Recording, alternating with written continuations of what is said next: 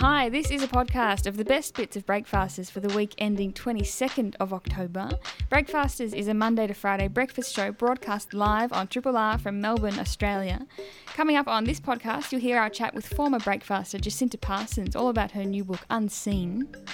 Stuart Harrison joined us to chat about Restoration Australia. The new series has just come out on ABC. And Vanessa de Holker came in to chat to us about vending machines. They're very old, apparently. And Mon has joined the team. Hello. Welcome, Mon. Hello. So we're just a little getting to know Mon. Also, Dr. Jen Weird Sciencing with us introduced us to new research about women's confidence. There was a quite terrifying snake chat that we had. And also in the animal universe for feature creatures, Simon Hinkley walked us through the pheromones of moths. Yeah, it was very fun. Hope you enjoy. Triple R. You're listening to Breakfasters on Triple R. We have a special guest. Who is it? Oh, we're here. Beloved broadcaster Jacinta Parsons began her radio life here as host of Detour and Breakfasters and can now be heard helming afternoons on ABC Melbourne. The speaker, radio maker, is now author with the publication of Unseen, The Secret World of Chronic Illness, a candid memoir detailing life with an invisible condition. And to tell us about it, the writer and ambassador for the Crohn's and Colitis Association joins us on the line now. Jacinta, welcome back to Breakfasters. Oh, look at me come back. It's a loving embrace. There it is. Can you feel it? Yeah. Those arms reaching out. I'm sorry it's under such unusual conditions. Oh, look, we roll, we're agile, we're pivoting, we're doing all the things you need to do. Don't worry about it. Pivot this every is radio. moment. But when you are creating anything during a global pandemic, it's naturally going to be coloured by it. Did writing your book in this moment heighten the way you view your own story or have an effect at all? It did because, I went from writing it over the summer to sitting in my bedroom in a chair beside a window writing this book.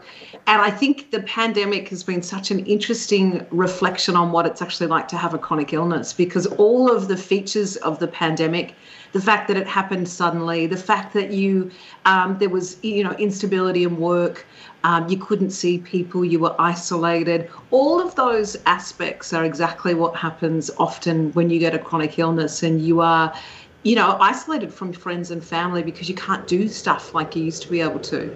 Mm. Can you tell us a bit about, you were diagnosed with Crohn's disease as an adult. Can you tell what it's like to actually have that disease and what effect it has had on your life? It's been a huge impact. There was a particular kind of 10-year period where I couldn't work. I had an ileostomy bag, which is what I talk about in the book. And it's a pretty debilitating disease if it's flaring. But like a lot of chronic illnesses, it'll go through peaks and troughs. But the particular sort of symptoms of it crept up on me when I was in my 20s. Just a lot of abdominal pain and a lot of fatigue, a lot of bone aches, all the sorts of, classic symptoms that could, be ascribed to a lot of things. So, yeah, it was just, it was a really tricky time to get a diagnosis as well because you sort of don't quite know what's going on.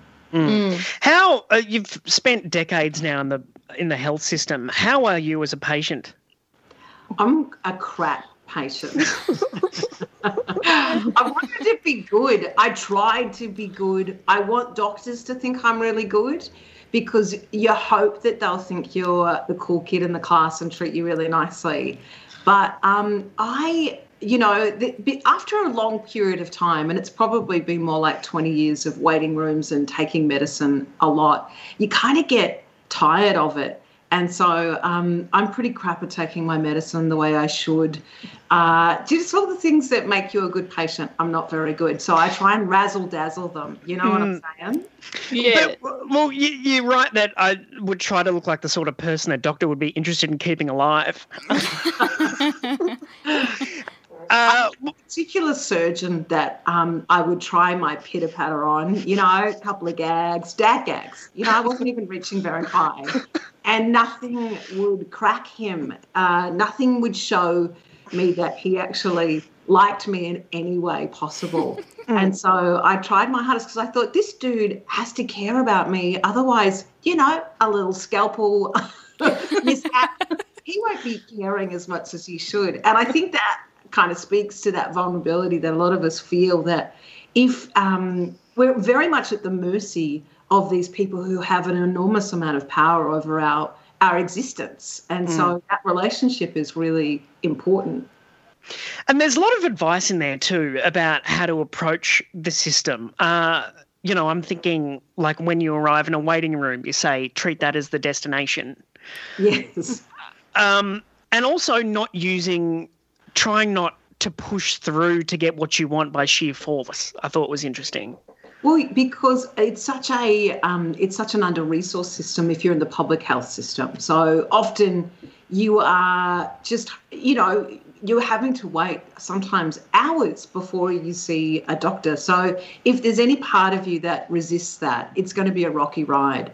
As much as you charm the world, you can't get through it any faster often. So I think it's really, there's a humility when you are in the health system that you just have to get what you get when you get it. Yeah. Can we swing back around to the diagnosis and what it took to get that? Because I liked, because you talked about the different factors about how, it taking a long time to get a diagnosis because of your gender, and also, the socioeconomic background comes into it as well, like you were just talking about, and how, like, the public health system, like, the first doctor that you went to, it was just, they went, oh yeah, you probably got a food allergy, and then you kind of go home and that's it. And so for a lot of people, they wouldn't go any further than that. Did you find, were you kind of broaden your mind as well, like writing about this? Did you discover, more incidences and stuff, or did it surprise you? Life, and when you look into the health system, when you talk about inequity, I'm particularly privileged when it comes to accessing the health system. I have, strong language skills. I'm a white woman. And when you look at the incident of the way that particular cohorts in our community fare in the health system, First Nations, people of colour, women, definitely have issue. There is a bias in it, and we don't talk about it enough because we hold our health system in such a way. It's unconscious, but it's there, and I think it's really important that we know that the health system isn't the same for every person that walks through those doors. What was your life like in terms of managing your illness while at Triple R? You're right that at times I became so sick that I didn't know how I was going to sit there for 2 hours and present the program. How valuable was Triple R for you during that period? And how did you do the show and keep it all together? It's so it's so interesting, isn't it? Because the Triple R is in this story because it was at a particular point in my health story around it. Triple R, as we all know, is one big, happy, dysfunctional, loving, incredible family that I feel so close to. And I went through that experience. It was a workplace, but it was also a place I was volunteering. And so a lot of the time you're really kind of nervous about sharing what's going on because I guess you don't want to be treated differently in a workplace, especially when you love radio and you just want to get in there and be able to do it. So it was sort of complex at points, not sure how I could share what was going on with me. But of course, as we well know, it's a humankind institution, unlike other workplaces where you are valued for what you bring in, your economic status. And again, the disparity of that in my experience is really, really well understood by me. How do you change your perspective on health? You're right that at one time you thought of illness as an invasion by a foreign actor, and you only had wealth, genetic luck, and perspective to determine how prepared you were for war. Is it just time? Is it philosophy? Do you read? Is it lots of introspection? What goes into having a better approach to your own health? That is such a great question because I think it's all of those things, and it's also being fully aware that people will take their time in their own certain ways to understand their health experience. And I think individuality and how we do it as separate people is really important. So that's why I tried not to do too much advice in the book. It was really just about explaining the dimensions of it.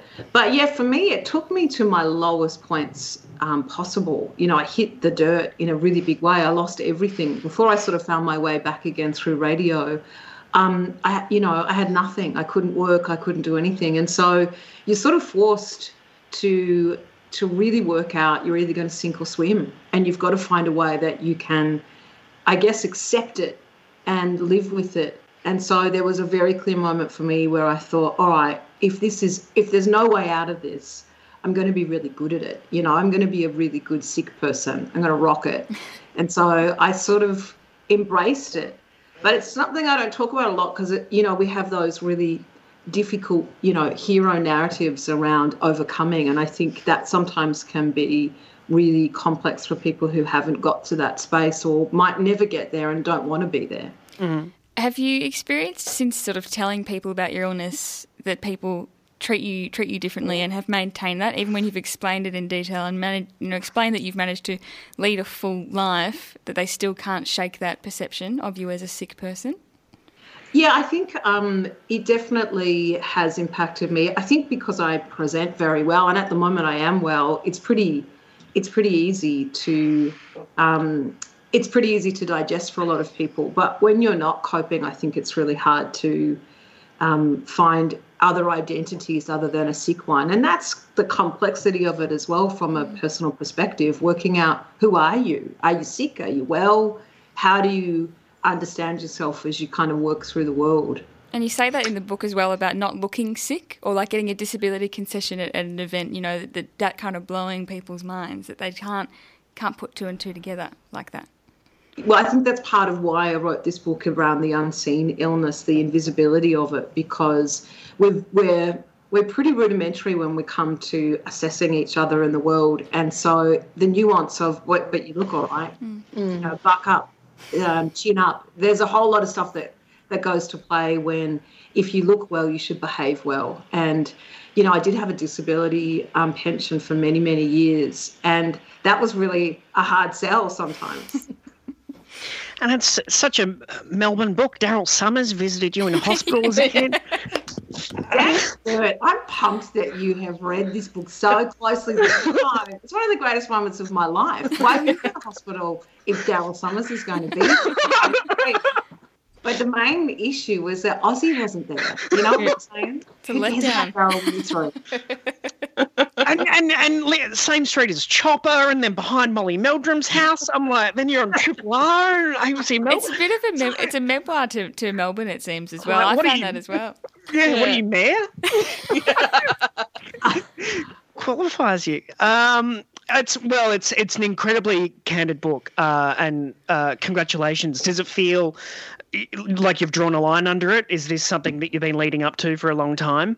Yeah, I didn't think I would write it, but when I decided to, it's been a really beautiful experience, and it's kind of nice to even share it with friends and family who have gone, oh God, didn't quite know the extent of your experience. So it's a really nice experience, and lots of people, regardless of their chronic illness, have been getting in touch and have had a very sort of similar, there's such a through line with my experience with other people, which is what I was hoping for, that there'd be a heap of connection through what I've gone through. So yeah, it's pretty cool.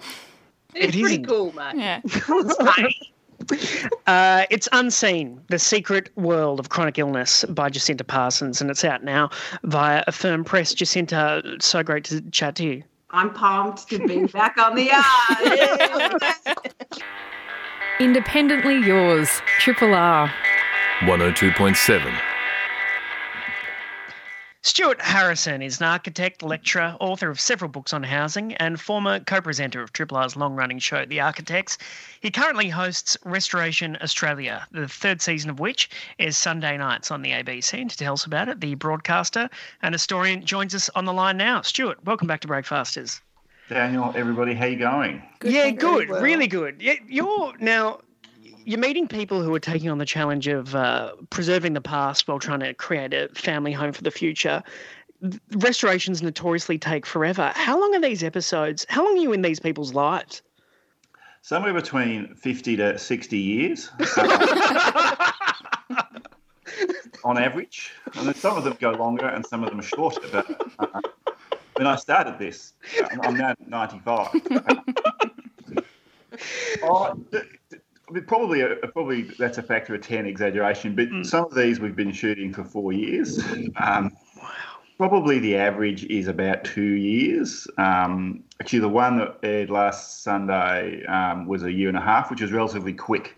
And the show you just keep making the show until it's finished. But the longest one is coming up, which is one in Ballarat, which was a full 4 years on site. So, but some of them are can go longer than that as well. Yeah. So we've got Ballarat, you say, that's coming up. We've been under the bridge, under Sydney Harbour Bridge. Where else are we going this year?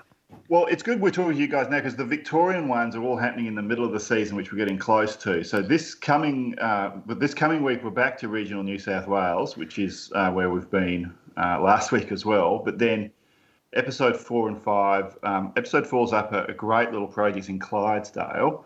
So in the kind of wider Daylesford sort of diaspora, and a great little restoration, actually almost a pure restoration, and then a nice little new building. Really great story, that one. Very humble, very modest means, like super low budget. So that's great. And then we get to Ballarat the week after for quite a different one, which is a very large transformation of the old Baptist church in central Ballarat, in that street, of which I forget the name, which has got a heap of churches on it. It's actually right next to the ABC in Ballarat, and it's a full sort of up and down journey, that one. So they're the 2 Victorian episodes. So they're coming up before we have to go back to New South Wales, unfortunately, for some more episodes. And you came out of the gate pretty loudly, and you can catch the first episode back on iView. But because this is a sort of famous restoration, isn't it, at Millers Point? And yeah, well, what's really interesting about Millers Point is we've actually got 2 episodes in Millers Point. We've had one, which was Milton Terrace, which is the one you're referring to, which was quite divisive. And, I'm always surprised just how divisive the sort of mild-mannered world of conservation can be. It's sort of, there are sort of extreme elements within the restoration movement. And the Milton Terrace one was quite upsetting for people because it was, as you alluded to, quite a big, very highly protected house in central Sydney, right under the Harbour Bridge. And then some people came along, Sydney people, lots of money, and maybe not quite enough guidance, and in the end restored the external, the outside of it pretty well, and then internally it sort of fell apart a bit. Well, it's, I was reading about the couple, and they have a 16-month-old black Russian terrier, Mishka, which wears a multicoloured Louis Vuitton silk scarf. Very Sydney, isn't it? It was a very... I'm wearing that right now, my dog and I. Well, He's listeners, we're just on mute as he deals with the domestic situation. Yeah, he's left. It's an empty chair we're interviewing. The poor guy. But yeah, Jill, both of you saw the episode. Yeah, I saw We that first watched episode. the episode, and it was one of those things where, oh man, yeah, just full on Sydney, that couple. Welcome back. yes, full on indeed. Lots of Sydney people, not a lot of taste, and maybe too much money. But in the end, you could argue not a terrible outcome. No. But I think all of the rest of the season is basically a antidote to that episode. Wow. What about the idea of civic responsibility? Do you think it's always just impressive and a bit of a miracle when people feel a sense of civic responsibility for their home, to the community around them, and to the state? Or are you constantly offended by those who don't take that to heart? Oh, probably both. I think one of the things that people come to an awareness of is that how all these buildings end up as houses, right? But they don't necessarily start as houses. So they often have, particularly in country towns, they have a really important part of the town. And we saw that in the Egan House episode a couple of days ago. And I think people work out pretty quickly that they're actually working on behalf of the town as much as their own needs. And I think when that happens, you get a lot of community buy-in. And I think that's actually a really positive thing because, buildings, a bit like the land, I guess, are kind of collectively owned to some extent. There is a sense that, you're a custodian of the building, particularly if it's quite significant in a town. And the best mental place to get to is I am sort of doing some work on this and I am just looking after it for a period of time and I'm, protecting it. So as much as we sort of say it's for their future and their house, it's actually also a wider civic idea, as you allude to. So, and I think the best ones acknowledge that and realise that houses are often public buildings. Where do you look to for inspiration for design and architecture? Can you find it anywhere, or do you have a bit of a Bible or a theory? Apart from that Sydney couple, who else? Yeah. I just call them up and what they're looking at. Travelling used to be, back when, I don't know if you remember, we used to be able to go places and that was great. And, so I managed to, before it all ended, I managed to travel quite a lot, particularly when I was younger, and see a lot of things, whether it was Southeast Asia or Italy or North America. And the best way to experience buildings is, in the flesh. But, you also look at magazines and inspiration and your peers. I mean, we have a very strong architectural scene here in Melbourne, and that's, constantly inspiring to me to see other people do great work. What about when your advice isn't taken? Are you like, oh, well, I thought it was a pretty good idea, or are you philosophical about when you? It's much like my actual practice life. I mean, sometimes sometimes your advice is taken, sometimes it's not, and that's you give advice, you give the best advice. I mean, the TV show is not primarily about me giving advice. I think there were a couple of bits last week where I did, and that was really good. It was good to see, and I think people who haven't got somebody helping them professionally, it's good to help. But I don't get too, as you get older, you don't get too worried when people don't take your advice. But it's good when they do.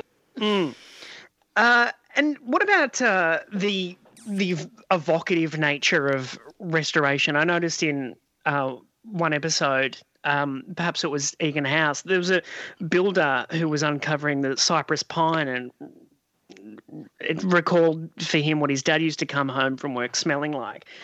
How often do you get that sort of heritage buzz just from making the show?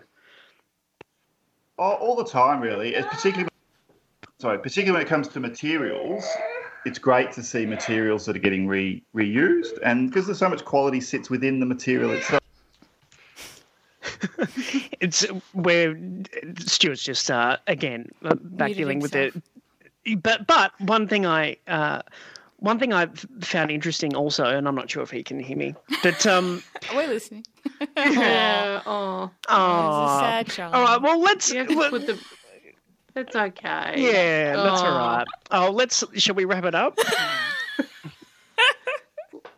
That's Yeah, sorry about that. Yeah.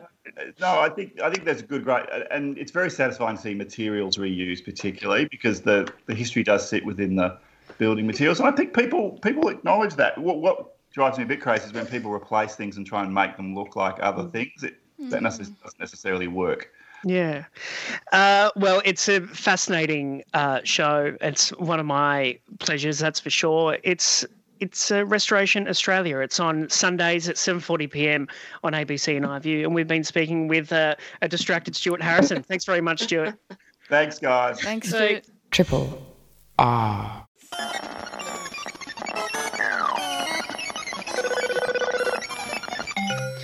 Yes, indeed. Talking tech on a Tuesday. It's the accidentally alliterative Vanessa de Holker. Sorry about that, Vanessa. Went full-blown Alan Partridge there. What are you bringing in? Geraldine, Daniel Mon, great to see you. Today I'm going to talk about vending machines because and they are super cool. I hope you agree. So maybe it's because when you're a kid, you've got a view of all these snacks, you can push buttons, your parents give you some money to put into them. There's mechanical thumps and whirs, and sometimes there's even a robot arm. I mean, they are cool little machines. And I think that there's a lot of childish glee in using them.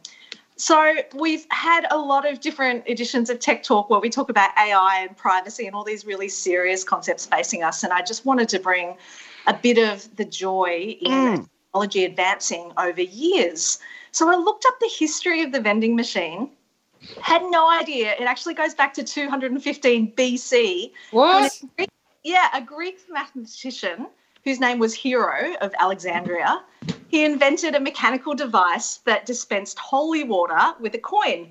And while the coin was in the machine, it would release the holy water. And then when the coin slid off this little platform, it would be done releasing it. And they installed it in an Egyptian temple. What? How brilliant. Amazing. Yeah. Amazing. Get out. I know. So they started off mechanical, and then in around 1615 in England, you start to see brass machines popping up in taverns where patrons can put in some coins and get tobacco. So it's always democratic type of technology, a very accessible technology. And I think that's probably why I love them. There are now about 15 million vending machines around the world. And when we look at just the technology behind them, I think that what I love about that is that if it's in a vending machine, it is inherently cheap. It is robust, it's affordable to manufacture. And usually when new technologies are invented, they're expensive and only the richest people have them. And this is the complete opposite of that. This is, they were designed for the masses. So about 2 decades ago, operators had to visit vending machines daily to check stock levels. So you'd meet someone and they'd be the soft drink vending machine maintenance guy who had to have great driving skills and great mechanical skills to solve any problems that they came across in their machines. And then a thing called telemetry was invented. So it's a way of measuring data at a remote source and then transmitting that information, usually by radio, back to a head office. So, for example, your machines started telling you, hey, I've run out of, grape soda in this particular machine and you're going to have to come out here. And that's just a once in a year occurrence because the grape just doesn't sell that much. But it just meant that people didn't have to check out these machines sometimes daily if they were in high traffic areas. So kind of amazing things. And then features like accepting credit card payments are really cool. So near field communication chips. They've had other sorts of sensors in them, so to figure out temperature sensors, are things getting a bit too hot? Tilt sensors, a bit like your pinball machine, a kid's rocking this machine and trying to get the snacks out, that's no good. And the future holds even more for vending machines. So things like biometrics for payment might be an option. Different smartphone interactions, so, paying through your phone or, tying it to an app that says, hey, we recommend you get an energy drink after that run. Energy-saving vending is what we're seeing. So if you go to some places like in Japan, you'll see beautiful little solar panels on top of your, vending machine, your very robust vending machine that's out in all sorts of weather. And that's just incredible. Other innovations about enabling vendors to repair machines remotely, and that's happening more and more. So that's all pretty cool. But we really love. Can I stop you? The biometric. Did you say biometric payment?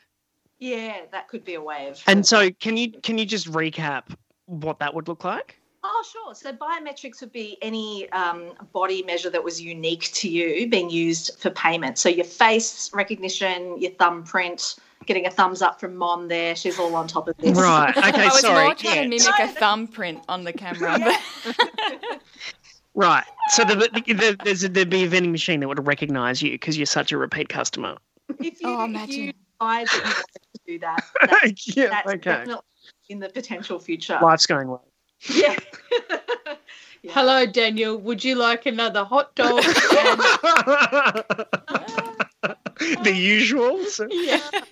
Really, they're there for us in our time of desperation, aren't they? I mean, these are the things that are open when other places traditionally aren't open. So if you're a uni student in the labs late at night, if you're at a hospital, if you're in the middle of nowhere waiting for a train, the first train the next morning, These are the sorts of things that we rely on, and that's why it's kind of important. Now, we kind of love stories about hacking vending machines, but to my absolute disappointment, most of the stories you've ever heard are urban legends, and you can't actually do a lot on that front. And really, most hacks actually involve counterfeiting or vandalism or damaging machines. And so we don't want to encourage that. If you are interested in hacking machines because, you're a tech lover like me, there is a fabulous story you can look up about in 2013, how a CIA vending machine, like one inside a CIA office, was being a repeat target of stealing, and they had to surveil their own employees to figure out how they were doing it. But that's a little... That's true. That really happened. Okay, so sorry to break that story down, but these CIA people were testing their skills on their own office vending machine? Oh, look, they just found a vulnerability, and they were the sort of people who were trained to figure that out. And eventually a report got declassified that this knowledge public, which is fantastic. When I was in primary school, we were told we could blue tack 2 5-cent pieces together to mimic a $2 coin. I just lost a lot of 5-cent pieces in blue tack. It didn't work. You got some bad information. Yeah, bad intel. But I think what's more interesting than actually all these stories about hacking vending machines is actually what they tell us, what they teach us about cybersecurity principles. And, when we're looking at vulnerabilities in systems, you're looking at the hardware, you're looking at the software, you're looking at the social engineering of who's sharing information about how to get into these machines. And then there's this really fascinating area of how do you fix a problem without drawing attention to the vulnerability. You can't put up a sign saying, hey, please don't do this because everyone else is going to do this. So that gets into the world of advisory notices, which are really tricky things to write in IT. And then how do you solve the problem without spending more money than it's costing you, like the cost of a packet of chips? Yeah. So there's that sort of thing. So trying to have a balance between a system where the problems and solutions are proportionate is called creating a robust system. And that, is a technical kind of cybersecurity term. You have to acknowledge that breaches are going to occur. For everything that you plan for, there is a toddler that ends up inside some sort of toy vending machine, and you go, well, just that one slipped through, right? We didn't quite solve for that. I think they are fascinating. There's so much fun to be had with them, but the technology behind them is actually pretty advanced and incredible. I want to leave you with maybe some of the best vending machines in Melbourne. Mm-hmm.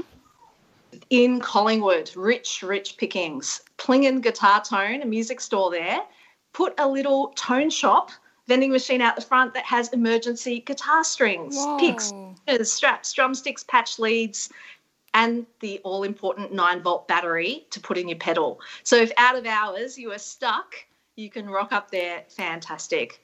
Just around the corner in your little Japanese joint, Chotomoto on Wellington Street, there is a beautiful hacked beer vending machine, and the staff there will give you coins so you can get your beer out of it. It's gorgeous. Excellent.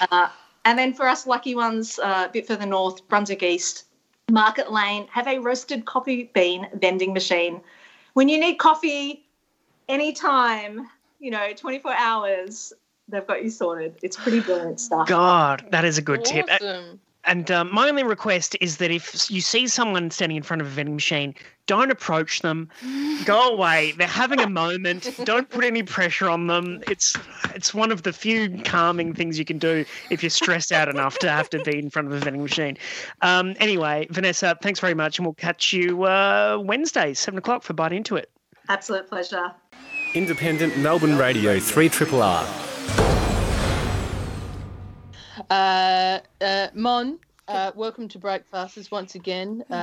This is you are filling in for Sarah while she's on mat leave, so you'll be with us for quite a few months. Yeah, 6 months. So I thought it might be good for us and the listeners to get to know you a bit better. So I've organised a little Q&A. Okay. Just a couple of questions, just to get to know you a little bit better. Like who is Mon? Who is she? She's lady from out on the patio, yeah. But Loves Australian music. Yes. What else? What else? We know she supports the Bombers. That's true. Why? Yeah. Well, that would be my first question. How come? Yeah. Why do you support the Bombers? What's your origin story of being a Bomber supporter? My parents are from Essendon and Moonee Ponds. So apparently there was a Sabir who played very early, like a Daniel Sabir who played for Essendon way back in like the, I don't know. I don't want to give a date because they'll be like, yeah, if I didn't exist then, you're stupid. But it was, so it's in my blood. So a relative of you? Yeah, so my dad's side. Is there only one Sabir in Australia? Is that your family? Nah, there are a few, but I think the Daniel, the player comes from my lineage. That's what I've been told. I haven't chosen to look into it. Oh, so you haven't tried for the if like the Bombers get a women's team up, you don't know if that's enough to get you into. I think he'd be like 200 now, so he's pretty. No father-daughter rule applies. There, my dad didn't make the cut. Yeah.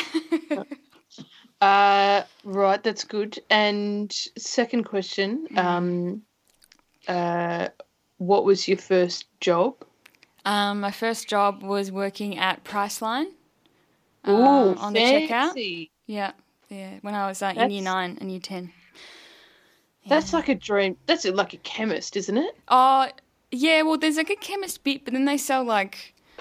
There's no drugs in there. Nah, that's it. There's like beauty products and lollies and. That's a dream job for. Yeah, it was good. Yeah. How did you get that? Walked in with my resume. I mean, it's a long time since I was 15, so things were different then. But I did just do a resume drop. What did you have on your resume? I think I was the SRC representative and like what grade I'd got to in piano. Right. What do you have? Like that's the thing. What would you put on your resume? I can't even remember. What do you put on your resume? Volunteered. Mine was I love reading. Yeah. Going for walks and I volunteer. I volunteer for some. I think I would do the. There was a door knock appeal for somebody, and I only did it because I knew at the end of the door knock they'd have hot dogs. Oh God, you'll leave that off the resume. Yeah. Interests. Yeah, hot dogs. Charity work, hot dogs. It was the Red Cross door knock appeal, and you'd go back and they'd go, oh, would you like a hot dog? Yes, please. Oh, I didn't even know you had them. I guess I'll have one. Did you peak at piano at that time? No, I did piano all through. I got up to grade 8 and then didn't do anything after that. And then I haven't really. There's a piano in my house, but I haven't really played it much. So, yeah, and I guess it didn't come up much at Priceline. They didn't say, can you be a singing checkout girl? If only. Do you ever go to parties like if there's a piano in the room, and like there's a few people sitting around, are you tempted to go over and just go, oh, what's this? And then anyone care for a concerto? No, I don't. Yeah. No. If I learnt the piano, that's exactly what I would be doing all the time. But haven't you been to enough parties where people do that and it's annoying and you think, oh, I don't want to do that. I also don't think I'm good enough to just jump on a piano at a party. Yeah, but you set the expectations low. See, I've done it. Or you go in and you go, I'd love to be able to play the piano, and then just do a little, and then off you go. And because once people go, oh wow, then you're finished. So okay. It's a short thing. Like, get them in, leave them wanting more, get out. I'm going to get another beer. Have you ever sat down next to someone who was playing the piano and then you sort of like winked and then you were, and then you're off and then you fell in love? God, I wish. That's something I want to do now. That's my new thing that I want to do. Just sit down next to someone while they're trying to play the piano. I just look them right in the eyes and go, this is beautiful what you're playing.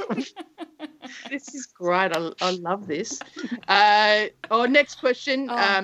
Do you have any siblings? I do. I'm the youngest of 3. Got a brother and a sister. Right, youngest. Yeah. There you go. And will they be listening to the show? Yeah, I think my sister listens more to Triple R than my brother does. He only listens if my mum tells him to listen to me. But they might be listening a bit this morning, so credit where it's due. You're on. And is your older sister the cool one? No, I'm the cool one. Oh, okay. Sorry. Yeah. I already Morning, told you Mons. she hates Seinfeld. So Yeah. Well, this is my next question. Did you watch Seinfeld with your family in the 90s? And if not, why not? This is a stitch up. My sister, now, because my sister's 6 years older than me, so I was saying that everything your older sister says and your older brother says, you're like, oh, well, they're the font of knowledge. Oh. So my sister said we weren't allowed to watch Seinfeld because everyone in it was too ugly.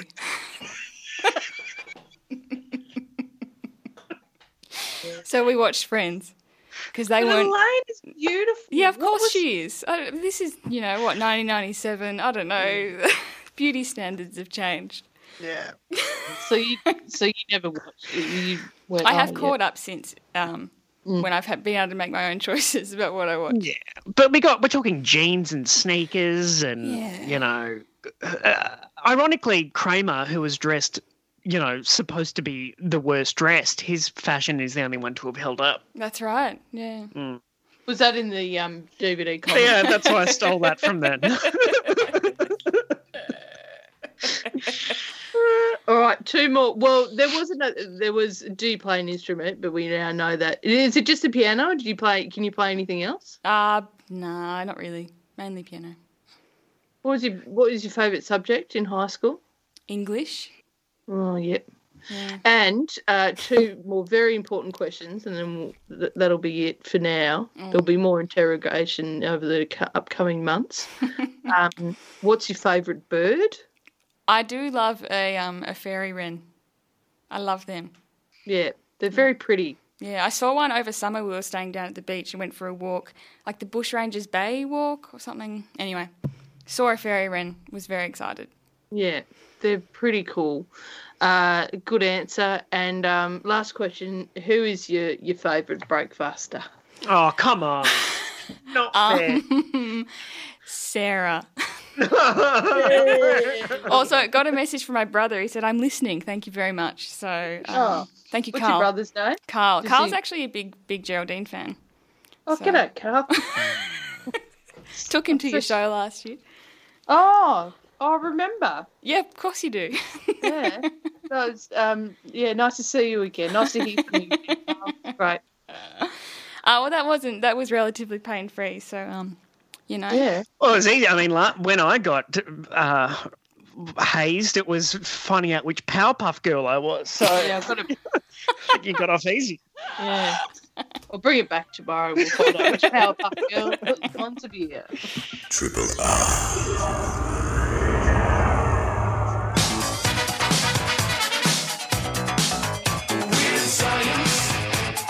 Elastic tubes and pots and pans, bits and pieces, and the magic from the hand will make the weird science.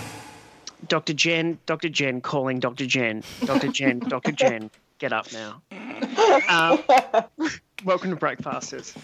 That gets stuck in my head every week, Jen, because I'll call Dr. Jen now. Calling Dr. Jen. And then you arrive. I'm so glad in the midst of all of the, turmoil and upheaval, I can provide you with so much joy. Yeah. It's a joy to have that song stuck in your head. Yeah.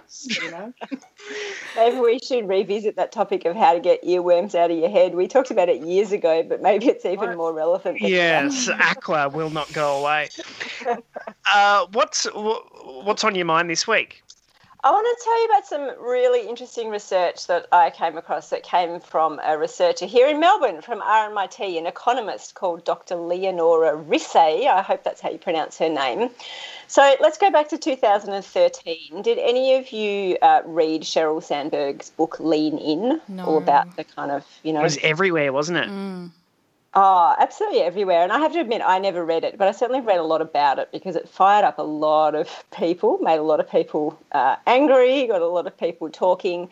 essentially, it's around this idea that we're all aware of, that there are far fewer women than men in leadership positions and in senior positions.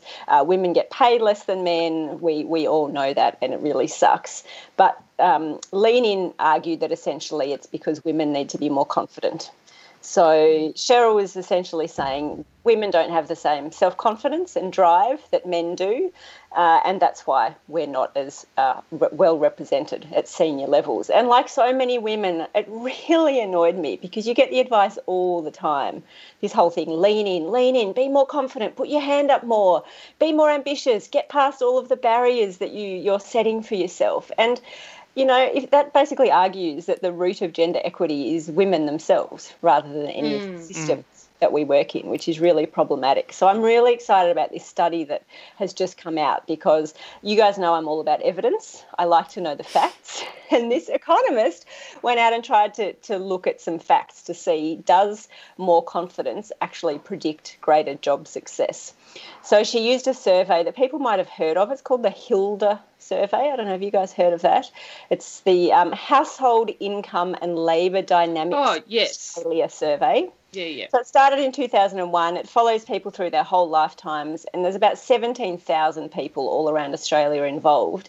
And every year they get asked questions about their income and their education and their employment, their health, their relationships, etc., etc. And there's a few questions in there that allowed this researcher, Dr. Risse, to assign essentially how confident people are. So there's two parts to it.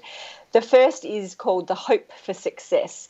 So people in this survey are asked questions like, how much do you agree with statements such as, I like situations in which I can find out how capable I am, and I'm attracted to tasks that test my abilities. So essentially working out, how do you feel about yourself? If you're challenged, do you feel optimistic about that or not? The second part of this measure of confidence was your fear of failure. So these were questions asking you, how much do you agree with a statement like, in difficult situations where a lot depends on me, I'm afraid of failing, or I feel uneasy undertaking a task if I'm not sure I'm going to succeed, things like that. So this research put those two things together to come up with a decent measure of confidence, and then looked at the link between someone's confidence in a year and whether they got promoted in the following year in their job. It's a really neat measure. Does being more confident mean you're more likely to get promoted? And of course, in the research, she took into account, the job opportunities and all sorts of things. So it was a fair measure. And, promotion seems to be a pretty good measure of how successful you are at work, right? Because a promotion means you're going to get paid more, you're going to have more authority, more responsibility. And so in her research, it came out really clearly that, yes, your hope for success and your confidence is strongly linked to a higher likelihood of promotion if you're a man. Wow. If you're a woman, there is no relationship. What the hell? Yeah, like full on. So there is no evidence from this survey that as a woman, if you are more confident, that you are more likely to get promoted the following year. So it's not women's fault for not just wanting it enough. What a surprise. Yeah, exactly. So it's nothing to do with us having to become more confident or anything else. The other thing this survey showed really clearly was that men who are bold and charismatic and extroverted are also more likely to get promoted in the following year, but not for women. So being kind of out there and proud and confident and bold, that doesn't actually, in this study, there isn't good evidence to suggest that you, as a woman, you are more likely to get promoted. So we've got to move away. And I'm one of so many people making this call. This is nothing new, but it's more evidence to show that we need to move away from these arguments around let's fix women. Gender equity isn't about fixing women and how we go about doing things. It's about changing workplaces. You've got to stop asking women to be more like men. Yeah, dismantling structures that are unequal already, surely. Exactly. So I think this study is really interesting. And I guess it also makes the point that recruitment decisions shouldn't be made on things like and charismatic you are. It should be made on things like how competent you are and whether you have the skills that the job actually requires. So I guess, we need workplaces to identify what are the skills that people actually need to perform well in this job and not be swayed by personality characteristics that might be, impressive on the surface but don't actually predict whether you're going to do the job well enough. I've noticed this a bit in comedy over the years is, certainly back in the day it was, a few years ago when this book came out and this is kind of a thing, it was like, if you're a woman and you wanted to get a gig, it was like you have to, go out and ask for the gigs and, hound the promoters and, try and get on, because that's what men would do. They would just, room bookers would just get constant emails going, hey, from men going, yeah, I want a spot, put me on. And for years, bookers had this mindset of like, oh, we don't put women on because, we don't know, they don't ask for the gigs, Whereas now there's this transition into, room bookers and stuff are kind of a bit more attuned into, oh, hang on, I don't have a woman on, or I don't have a diverse lineup, I will make an effort to do that. So, I guess, that comes back down to it's not the woman's fault that she's not getting the gig, It's... And did you feel pressured, Jez, that it was all up to you to be contacting room bookers? Oh, absolutely. But then it was like if we were doing, if a woman were hassling, like I'll stop hassling me for a gig. Like you'll get one when you deserve it, when we think you're ready, So yeah, absolutely. So yeah, you're spot on. So great. Yeah. I mean, it's just one study. It's in Australia. I don't know how swayed people around the world are by studies like this, but I just think it's really powerful to ask the simple question, does this lead to this? And look at the evidence. And in this case, no. Confidence doesn't lead to promotion. Dead set. Sheryl Sandberg's going to have to write a sequel. Well, I think there's been evidence mounting for a while. The other thing that came out of the study is that if you looking at managers and looking at how they feel about who they're promoting, it turns out that for men, expressing a fear of failure is linked to much weaker promotion prospects. So, it's not just women who are harmed by gender norms. Men essentially shouldn't show weakness if they want to be promoted, which I think is just as awful. I mean... Yeah. So is it being too emotional or something? Is that what you mean, showing weakness? Like reacting to things like a human? Admitting that you might be frightened about something or anxious about something. So being emotional and saying, actually, I'm quite nervous about taking this task on because I'm not sure how well I'm going to do. Among men, that is predictive of weaker, less likelihood of being promoted. So, there's all sorts of issues in here around the gender norms that we subscribe to, and they hurt everybody. Okay, and this study, can you who conducted this study again? So this is an economist who works at RMIT, and her name is Dr. Leonora Risse. I'm sorry if I'm pronouncing that incorrectly. R-I-S-E. Yeah, you can find the paper. The paper was published in, I've just been reading the paper, it's pretty awesome. The paper was published in, it's a long paper, I'm scrolling to the top of it, the Australian Journal of Economics. Okay. But she wrote a piece in The Conversation. I'll send you guys the link so you can share it on your social. She wrote a piece in The Conversation all about it. So. Brilliant. Thank you so much, Dr. Jen. Dr. Jen. I'll stop leaning in now, shall I? I'll Lean back. Triple R. Been a lot of local chat down here in Venus Bay about snakes, because there's heaps of snakes, heaps of tiger snakes around here, heaps of them. And also, thankfully, there's a snake catcher who had been posting on the local Facebook, community group, just saying, yep, there's snakes around. They're not going to go near you, blah, blah, blah. But here's my number. And just, giving a bit of, background information, more information, less fear. That's what they say. Yeah. I guess straight off the bat, I'm thinking inside job. I mean, there's more snakes around. The snake catcher says I'm here if you need me. I don't know. Trust window menders throwing bricks through local businesses. I don't know. It's just something to keep in mind. It's a very good point. All right. Keep sending but it's also one of those things where I'm like, oh yeah, cool, but absolutely don't want to see one. Yeah. Like, happy for them to be around. Well, am I? Yeah, no, good on them. But like constantly on my mind that I might see one that I don't want to. But Kath saw one just the other day. She was out walking her horse. I know that's not. That's not She just was, leading her horse, wasn't riding it, but just kind of walking with it. And then nearly stepped on it. Oh, no.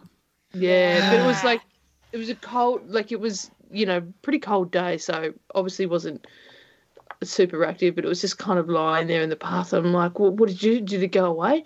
And she went, no, it just reared its head up and oh dear. And then she said, all right, backed off and had to go back the other way because it just wasn't moving off the path. I was like, oh. So you can't just, I've never seen a snake in real life. You can't just step over it. I don't know what snake etiquette is. Can you just step over it? Like a jump rope? Yeah. Do you reckon you could step over a snake? No, I assume that's absolutely wrong, but I just don't know why you couldn't. It's not. Yeah, chances are that a lot of people have stepped over snakes without realising it. Mm. Yeah. I think if you saw one. Of all the directions to go. But it's you really want to be moving ahead for a reason. And it's got to be a Mr. Whippy van in front of you or something. What if you are walking to work or something and you see a snake?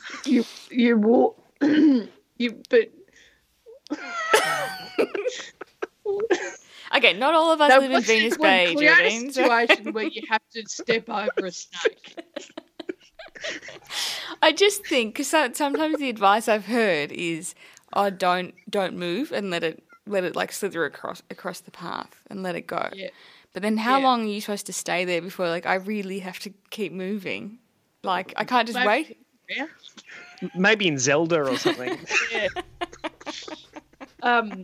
Kath, another time Kath said she had one go over her foot once. Oh. Yeah. Oh God. Yeah. Really quick, it was, it just wanted to get to the, the crossbar, and it just, it slid it, I know. What do we know what function the snakes in your area are serving in the ecosystem? Are they what's the case for snakes? Rodents. Right. Yeah.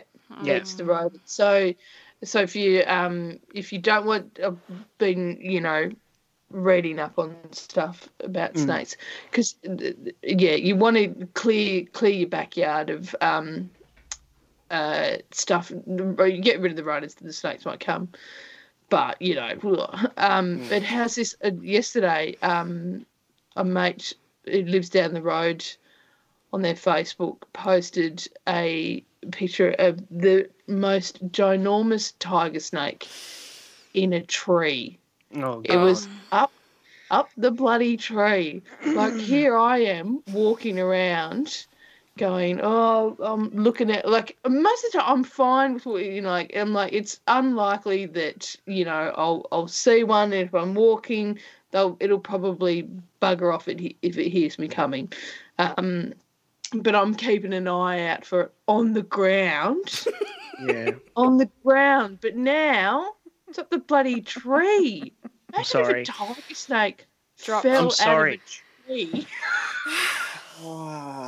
But she said she's working in there. She's got the most amazing veggie garden, and she was doing work in the veggie garden. It was the birds that warned her. Oh my God. Yeah. This has been quite a rock. I think I've said, oh my God, about 6 times. But what are the birds doing? Oh, she said there was a huge cacophony of sound and noise from the birds, but people were like, oh, the birds they're upset about something. What could they be upset about? Look up, tiger snake in the tree. That's what you get upset about. I wonder what the tiger snake's doing there. Trying to get a bird. Oh, what a joke. Or maybe, potentially eggs, or, trying to get a bloody I just don't mate. think it's fair that they're in the tree. I mean, we've got a pact. It's like you're allowed to be venomous and you can slither through the ground. We're not allowed to step over you. So. Yeah, but the trade-off is you're not allowed to have legs or be in the air. And then I feel like go. Yeah. Up they bloody go. Which is, it's terrifying. But then I thought, I wonder if there's ever been like a tiger snake that has fallen out of a tree, like, and landed on someone and, bitten them or whatever. Mm. So I Googled it. Thankfully, I didn't go too far because I came across this story from a local paper in Kilmore, the North Central Review. And this is one of the reasons why I love, like, local media, because the amount of detail in this story is something that you would not get anywhere else. Yeah. So there was a Kilmore couple. There was a tiger snake in their Christmas tree. Yeah, and so, but at first they found it in the kitchen. So Mr. Lee, John and Lynn Lee, received a visit from a tiger snake. Mr. Lee said he found the snake in the kitchen when he went to make some lunch while wearing shorts and no shoes. See, it's the detail. Beautiful detail. I just assumed the wife was pranking me because I've been watching people getting pranked on YouTube, so I thought it was a rubber snake. And then it started moving, he said. Oh, God. So good. After warning his mother-in-law, get out of there, mate, Mr. Lee went back into the kitchen and watched the snake try to get into the pantry before retreating under the stove, by which point he had called the snake catcher. So the snake catcher comes round and goes, it went in under the oven, and they took that oven apart and then couldn't find it. Took the oven out, couldn't find it, and then the snake catcher was like, oh, well, it's gone, and then went home. Oh, no.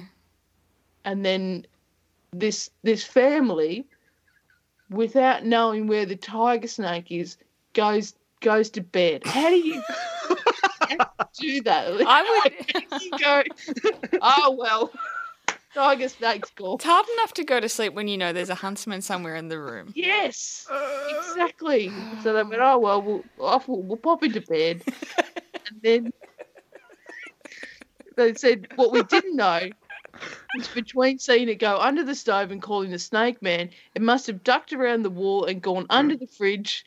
And then during the evening, it's made its way over to the Christmas tree. Oh. I'd gone to bed at midnight. It was just dozing off when my wife came flying in, saying she'd found the snake under the Christmas tree. So I went out and it was curled up around the power point. So when Miss Lee went to turn the Christmas tree lights off, she reached out towards the power point and the snake rose up and hissed at her. This is a nightmare.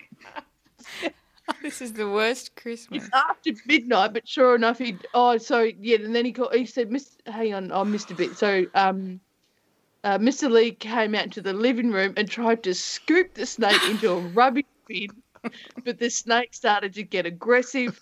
So I better call that snake catcher again. And the snake catcher came round by that stage, and then the snake went up the tree, and then the snake catcher getting down just kept tapping the trees. He just kept tapping it, and it fell down and went over the corner and started to come around. He's just got this squeegee thing and put it on its head and picked it up. Oh my God! It's got everything, doesn't it? Oh, Mr. Lee said it was a reminder to keep the doors closed during summer when snakes were about. I'm pretty sure it's come in through the front door because Lynn and her mum sit out there for a coffee every morning, he said. It's not really the present you want under the tree. No. Triple R on FM, digital, online and via the app.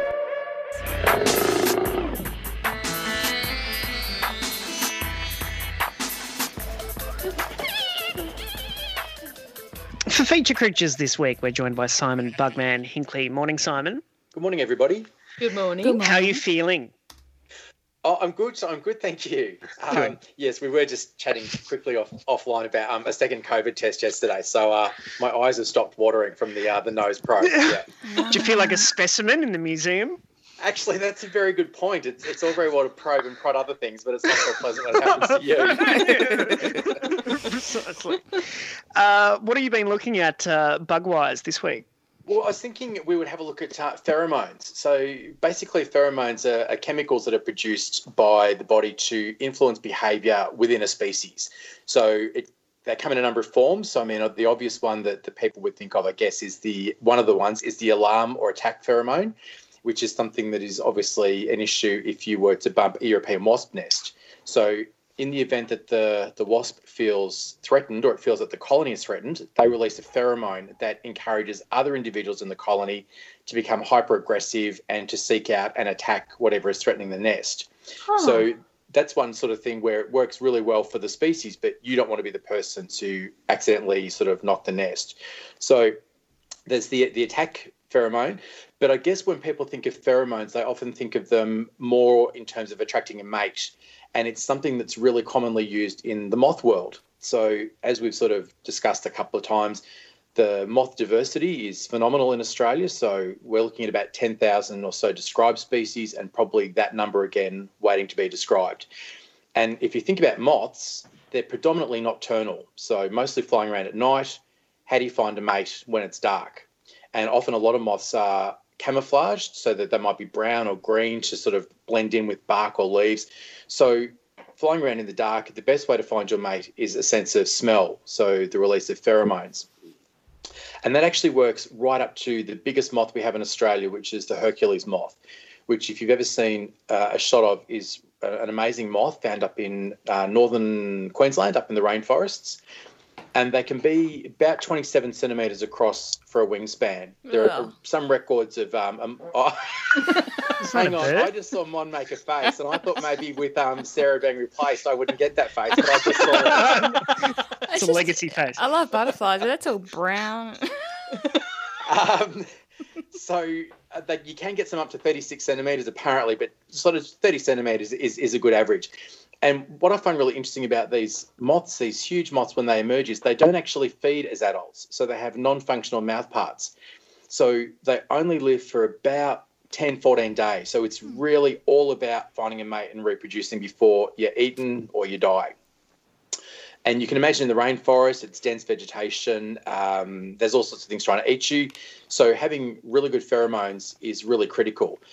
And it's interesting when you look at a male and a female moth, especially so a large one like the Hercules moth, you look at the antennae. The females have quite thread-like antennae, and the males they look like combs. They're really, really large antennae. And the obvious point there is, I guess, larger antennae means a greater surface area, and a greater surface area means that you can detect those pheromones, which might be tiny, tiny percentages of the atmosphere. And they can find them in up to about sort of 2 kilometres and sort of zoom through the rainforest to find the females. So it's an amazing strategy that they've developed there. They can can I just quickly ask, do you run out of pheromones? You don't run out of pheromones as long as the body is healthy. So for example, I guess I imagine it's something like a snake venom. That, a snake bites you, it takes some time to replenish, or a spider bites you, the venom can be reproduced. So the pheromone is released, it can be produced, but obviously if you're only living for sort of 10 days, you'll be releasing a burst at the start for maximum impact. And then as you sort of get a bit older and, you're getting a bit decrepit and a bit run down, you'll be producing less and less and it'll be less successful. But it's not sort of like a reservoir, I think, that would sort of just empty you. The body has the ability to produce them. And they can be used against you. I mean, one of the things that we've touched on in the past is the bird dropping spider, which for Mon, this was quite disappointing because when I turned up, Sarah and possibly Geraldine thought they were spiders that caught and dropped birds. Yeah, that was me. I thought that. Yeah. What is it? Well, Geraldine was quite disappointed to find it's a spider that looks like a piece of bird poo, which is quite a come down from imagining a big spider that catches and drops birds. That's a relief. But these spiders are amazing because what they do is they release a pheromone that is designed to attract it replicates the pheromone of a particular species of moth. So the male moth flies in thinking it's got a female moth to mate with, and you've got a bird dropping spider waiting for you with open arms. So the pheromones can be used against you, and there are also species of insects that have worked out how to detect the pheromone of the species they parasitize and to zoom in and then lay their eggs on those species. So pheromone's good, but can be used against you in certain cases. one of the things about pheromones that's also really, really useful is in terms of us being able to use pheromones against insects as well. So, for example, if you think a lot of moth species, well, a small percentage of moth species will attack crops that we feed on. So we can use pesticides, which costly insects can become resistant to. And, of course, pesticides can be quite a broad spectrum thing. So you will hopefully kill the pest species, but you might kill pollinators, all sorts of other things that you don't want to kill. So one of the things that a lot of research has been put towards is the use of pheromones as an alternative to pesticides. So what you can do is you can flood, say, an orchard with flood the orchard with like pheromones, and it confuses the males. They're like, where's the female? Where's the female? It's sort of like you overstimulate them, or they can't zoom in on the actual female because you've flooded it with pheromones. Or the other option is you can attract insects into a pheromone trap. So you can put out a trap with pheromones in, and they fly in and they're trapped. It's not always a replacement for insecticides, but what it can do is also you don't want to drop your pesticides if the pests aren't there. So by having pheromone traps, you can actually go, the adults are now flying because we've caught them in the traps. Now's the time to spray the pesticides.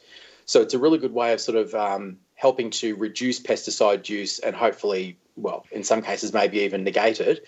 But it's just another way that we're sort of trying to use the insects' attractants against them. It seems a bit cruel, doesn't it? It does seem a bit cruel, I guess, to be playing with the mechanisms of love, so to speak. It's like we're catfishing moths. I don't know. We are, and I was going to say one of the really amazing ones that really, I mean, it's not often that I just sort of go, well, it is actually quite often that I go, wow, how did that happen? But there's a particular moth that it's called Creatonotus gangus. If you Google tentacle moth, you will find this moth. It's an amazing critter. It occurs in Southeast Asia and in parts of Northern Australia. It's about 4 centimetres big. It's a beautiful brown with dark brown marks on the wings, and the abdomen is orange or yellow with some black spots coming down it. Someone put some footage online about 3 years ago that really freaked out a lot of people. It has the males have what are called coromata, which I think comes from the Greek word for broom. And when you see an image of this, you'll know why. So the coromata are organs that are contained within the abdomen, and the male moth is able to avert these, so it like inflates them, and they come out of the body and get blown up, and they're very furry, and so that can be longer than the abdomen, and it looks like it's got these 4 hairy grey tentacles coming out of the end of the abdomen, and it's a really... It's the worst thing. Please don't look it up. No, do it. Do it. It's actually really, really amazing, and the reactions vary from, there is no God to that's a really amazing, beautiful thing. So it's really just, it's amazing that this species has evolved to have these inflatable organs that it pumps out of its body, covered in hair, to release pheromones to attract in the females. So it's just another, I guess, example of how amazing nature is with these sort of evolutions. Blimey. And this might be beyond the purview of research, but is these, say even the attack pheromone, is it involuntary or is it like, let's go? It's let's go. So if you were, for example, a European wasp nest in the ground, you inadvertently run over it with a lawnmower, which is a relatively common thing because often there's just a little hole in the ground. So unless you see the wasps going in and out. So you run over it, the wasp that's closest or that detects a threat, obviously its sort of insect brain will tell the glands to release the pheromone, which then incites all the others to swarm out of the nest, see what the source of danger is, and attack. So it's sort of, I guess it's involuntary in the sense that it's all sort of operated by brain and stimuli, but it's certainly the insect's body releasing the pheromones and then other insects responding to that to sort of deliberately attack a threat or an implied threat. We've had a text come through, just a generic moth question. Curious, if moths like light bulbs so much, why don't they fly near the sun in the daytime instead of snoozing on my kitchen walls?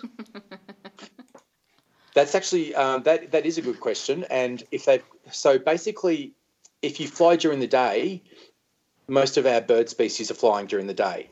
and a lot of birds are insectivorous. So moths generally, there are day-flying moths. There are some really beautiful day-flying moths, but a lot of moths have evolved to be nocturnal. You've obviously got your own risks at night. You've got things like owls, you've got bats, but you've avoided all those birds that are flying around during the day. So it's a survival strategy because obviously the leaves or the what they're feeding on is there during the day and the night. It's predominantly to be avoiding all those daytime predators. Goodness. So this tentacle moth Someone is... texted and described it as every nightmare you've never had and that they're never unseeing it. So don't say I didn't warn you, okay? It's gross. Oh, fascinating stuff. Simon, when do you get the results back? Well, I'm hoping a couple of people at work had it done, and it was within 24 hours because I'm not allowed to go for a walk. I'm not allowed to, if I leave my room, I'm gloved up and masked up. So I'm hoping sometime today would be great. Okay. Good luck, mate. And all right, Simon Higley, we'll chat again soon. Thanks very much. Triple R. You have been listening to a podcast of the best bits of the Breakfasters, which is the Monday to Friday breakfast show broadcast live on Triple R from Melbourne, Australia. Feel free to get in touch with Breakfasters via Facebook, Twitter, Instagram, or via the Triple R website.